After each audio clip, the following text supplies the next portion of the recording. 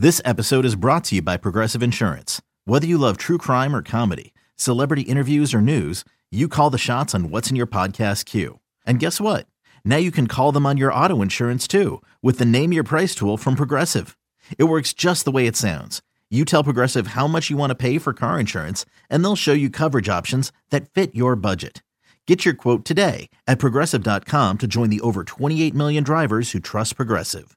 Progressive Casualty Insurance Company and Affiliates. Price and coverage match limited by state law. You could spend the weekend doing the same old whatever, or you could conquer the weekend in the all-new Hyundai Santa Fe. Visit HyundaiUSA.com for more details. Hyundai, there's joy in every journey. And that's a touchdown. And there it is. Joe Burrow was tied with Brady for the most fourth quarter touchdown passes. Welcome back to BetQL Daily, presented by BetMGM with the Joes and Aaron Hawksworth on the BetQL Network. Welcome back. BetQL Daily right here on the BetQL Network. Joe O, Joe G, Aaron Hawksworth with you on a Monday, presented, of course, as always, by BetMGM. Joining us right now to talk NFL Week 15 and look ahead of Week 16. Brad Spielberger, Pro Football Focus. He's joining us on the GetMyPhoenix.com guest line. The Phoenix, a revolutionary technology helping men all across America get back to their best in the bedroom. Visit GetMyPhoenix.com to learn more. Brad, I mean, this may have been the best NFL weekend we've ever had, or at least in a long time. I mean, so many crazy games. Let's go to Saturday, because Saturday, forget the middle one because that was kind of boring. But the first one and the last one, incredible football. Take us through your thought process watching the Vikings and the Colts. And, was there a moment where you started to think, are they really going to do this? Are they going to come back? Are they going to actually win this game after being down 33-0? Take us through what it was like for you watching the greatest comeback ever. Funny thing there was, it's week 15 of Survivor pools. I'm alive in one of them out of the many I entered, if we're being honest. And I picked the Vikings, and of course I'm sitting there. It's 26-0. And I'm laughing. I'm texting my brother. It's we do it together. Just like, hey, good year. We had a good run. Only 8 people left in the pool, and we lost. And every touchdown, I'm like, well, maybe there's a chance. But no, I watched it at a bar with a bunch of Minnesota Vikings fans there, and it was weird. I feel like we didn't really – until they scored their third touchdown, we kind of were just like, yeah, whatever. It's garbage time. It's not a big deal. And they just kept getting stops, kept scoring.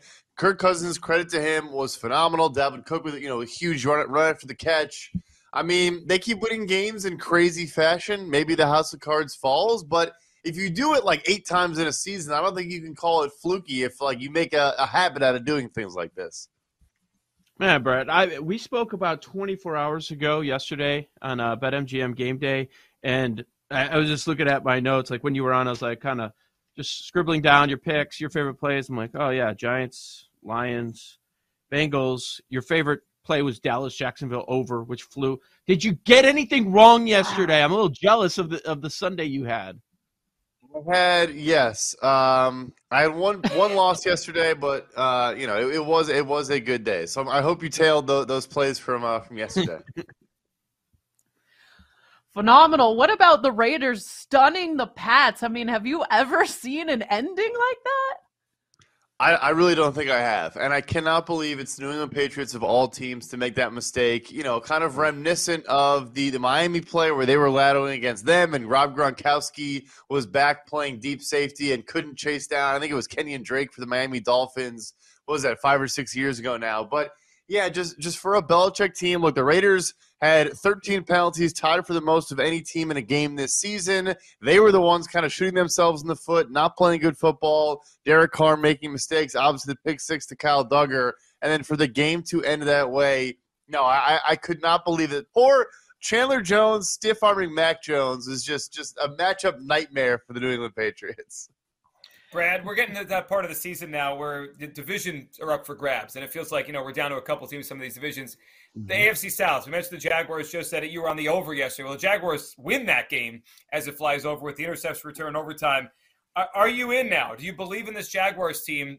Obviously, double-edged sword, right? The Titans are struggling. They're playing better. But also it feels like Trevor Lawrence is turning a corner. Maybe not his full best game yesterday, but, again, some really good throws. And I mean, if they stay within one of the Titans last week of the season, they host them. We could be looking at the Jaguars, AFC South champions. What do you think about that division right now with the Jaguars surging? The Jaguars will win the AFC South this year, and I think they're going to win it in perpetuity unless one of these other teams figures something out at quarterback. I mean, they are really set up nicely. They did spend a bunch of money, but still have more to spend. They have their full arsenal of draft picks. But for Trevor Lawrence, obviously he's been on this incredible hot streak. He was our highest graded quarterback from week 9 through week 14, but it was against the Chiefs and Ravens and some middling to bad defenses to step up against the number 3 EPA per play allowed defense. The Jaguars had 7.2 yards per play yesterday, the best of any team in the NFL. He made a bunch of really nice throws. Zay Jones had an incredible game. He was spreading the ball around to everyone. Evan Ingram, Christian Kirk, everyone got involved. I think they're legit. Their defense is still pretty bad. They need to figure things out, but obviously had a pick six to win it from Rayshon Jenkins. But, yeah, I think you can pencil them in. I think they're going to win their division. I think they're going to be hosting a playoff game in Jacksonville not too long from now. Well, let's talk about the rest of that 2021 quarterback draft class, because Zach Wilson was given an opportunity at home against a poor defense overall, and he botched it. Don't worry about the yardage. You can tell us how his PFF grade is. And the Jets, do they have to? Was it another sign? Guys, it's just not there. You've got to move on. Mac Jones yesterday, oh my goodness. Is it more the offense? Can he be salvaged in New England? So you got Wilson, you got Jones, and then what's happening with Purdy in San Francisco? Like, are we going to end the season and say you can't enter the 2023 season with Trey Lance as QB1?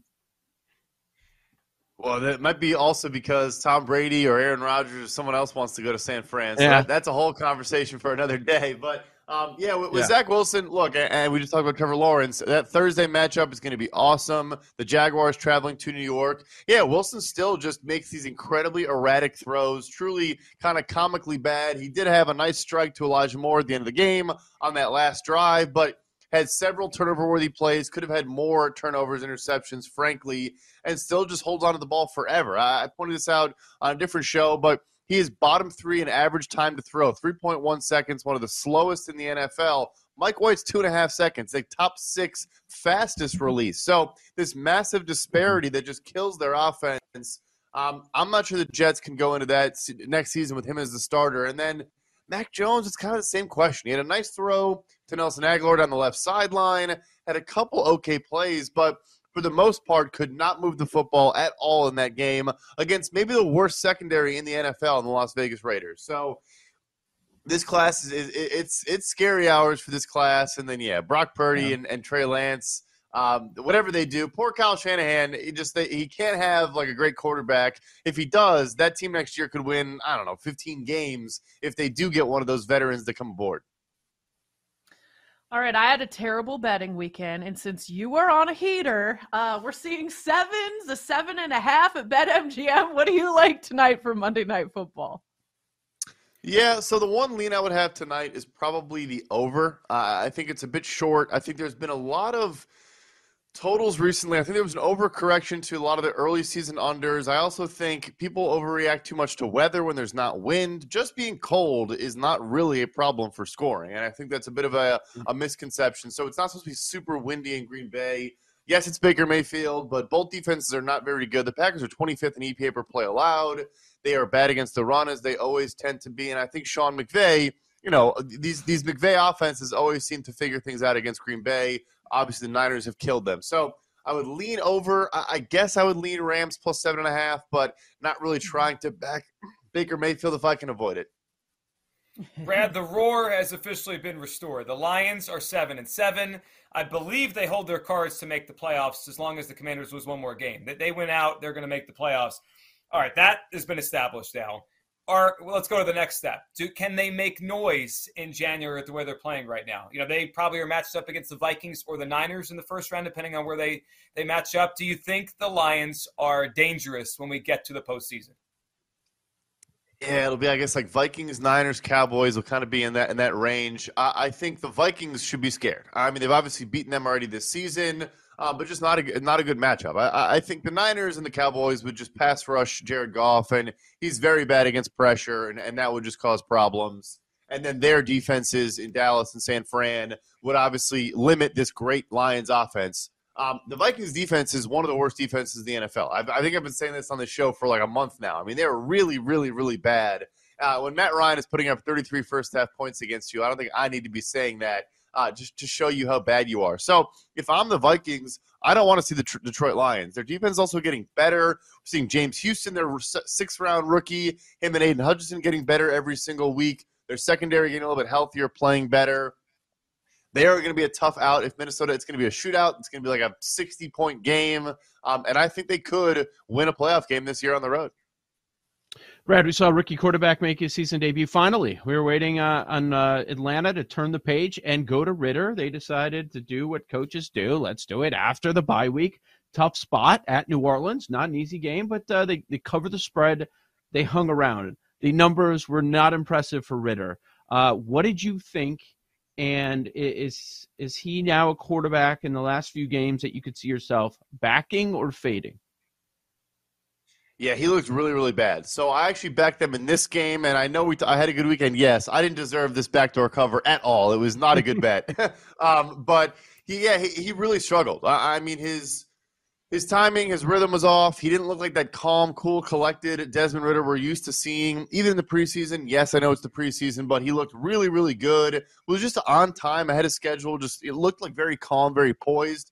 And yes, the Saints have a good defense, but his run game was effective for him. Tyler Algier had a phenomenal game. They were staying ahead of the chains, and he just kind of running around back there and just kind of seemed, a little bit out of sorts. And maybe, Dennis Allen was throwing things he hasn't seen at him before and really kind of confusing a rookie in his first start. So you don't want to hold that against him. But I expected more. I thought he was going to look better. I joked that they had the better quarterback in this game.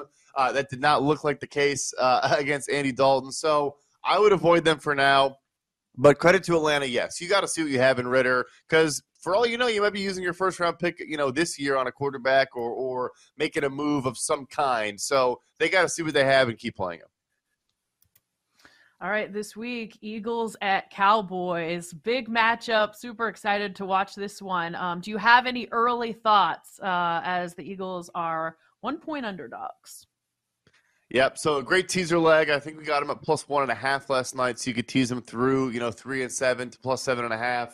And I love that. Look, the Cowboys, Deron Bland in the slot, he's a rookie. He's been pretty good at replacing Jordan Lewis. But on the outside, they lose Anthony Brown and Kelvin Joseph, their second-year, second-round pick. He's talented, but he's susceptible. He got burned down, a bunch yesterday, a lot of deep passes over his head. And I think Philadelphia, in particular with probably Devontae Smith, you'll probably get A.J. Brown and Trevon Diggs. But I think Devontae Smith is just so good at taking advantage of these number two corners or when there's a weakness, on the opposing in the opposing secondary. And I think it's going to be a long afternoon for Kelvin Joseph. So, I think both teams will score as good as the defenses are. I think the offense will kind of overpower that. But for me, it comes down to I think both offensive lines should be able to handle, to a degree, the opposing pass rush. And then the Eagles just have more weapons, just more guys you can get the ball to. And I think, I'm not going to take them money line, but I love them getting teased over a touchdown. Brad, the awards market, really interesting at this point, right? We're coming down towards the stretch, and there's a bunch of awards. Like, I think you have an angle, but maybe it's still up for grabs. Comeback Player of the Year. It's always difficult to figure out where the voters will go. But the top three right now, and it's close. Geno Smith, who was minus money, has come back to plus money. Christian McCaffrey, Jared Goff. You can find them all between like plus 110 and plus 250. The Goff angle is fascinating to me because that's a comeback, right? He was down. I thought his career was kind of over. Geno coming back from being a backup and McCaffrey from an injury. What do you think there of those three? Geno, McCaffrey, and Goff for comeback player? I think I would still just hop on Geno Smith, get the plus money. It is going to be a tough matchup against Kansas City Chiefs this upcoming weekend, so maybe even wait until after that game. It's probably another loss in the schedule. No Tyler Lockett as well, which is going to hurt them. It sounds like he could be out maybe, hopefully just 1 week, but realistically probably a couple. But I get the idea with Goff, I suppose. It's a comeback in a way. But his stats honestly aren't phenomenal. There's volume there, but I think he's been above average to good. I don't think he's been anything special. And then McCaffrey, yeah, I guess he missed a bunch of games, I suppose. But these are narrative bets. I think as long as Geno finishes around 500, has a couple more good games to close out the year, I think there's almost value there in getting it at plus money and avoiding kind of laying some extra cash. Last couple of weeks, we've seen weather pop up, and it's impacted lines and totals. We've got about a minute left, Brad. Is this time of year, and it looks like there might be some weather spots where it's going to be the worst that we've dealt with this season. Are you still betting early when that's the case? So, yeah, there's a bunch this week, and it is tough. So I'll give you an example from last week as well. So right now, you look at the spread, there's more totals, I think, under 40 than over 45. And so that's probably suggesting there's a lot of bad weather, a lot of wind, a lot of snow. But it's very, very important to keep monitoring it throughout the week. So on last Sunday, it looked like there was going to be 40-degree winds in the Buffalo-Miami game in Buffalo. It looked like terrible weather, a lot of snow, and a lot of wind. Like I mentioned before, wind is my number one thing I look at. Yes, snow is not great. Yes, rain's not great. But wind impacts passing. It impacts totals. And then as the week went on, it got better and better and better. And the forecast was like, 15-mile-an-hour winds and less snow.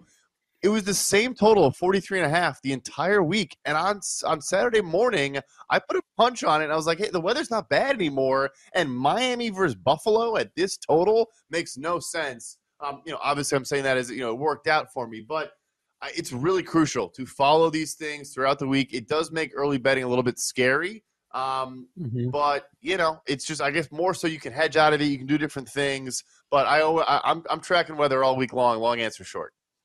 Great stuff. Brad Spielberger, Pro Football Focus on the GetMyPhoenix.com guest line. The Phoenix is a revolutionary technology helping men all across America get back to their best in the bedroom. Visit GetMyPhoenix.com to learn more. Our first look at Week 16. We'll dive into the big AFC slate next on the BetQL Network.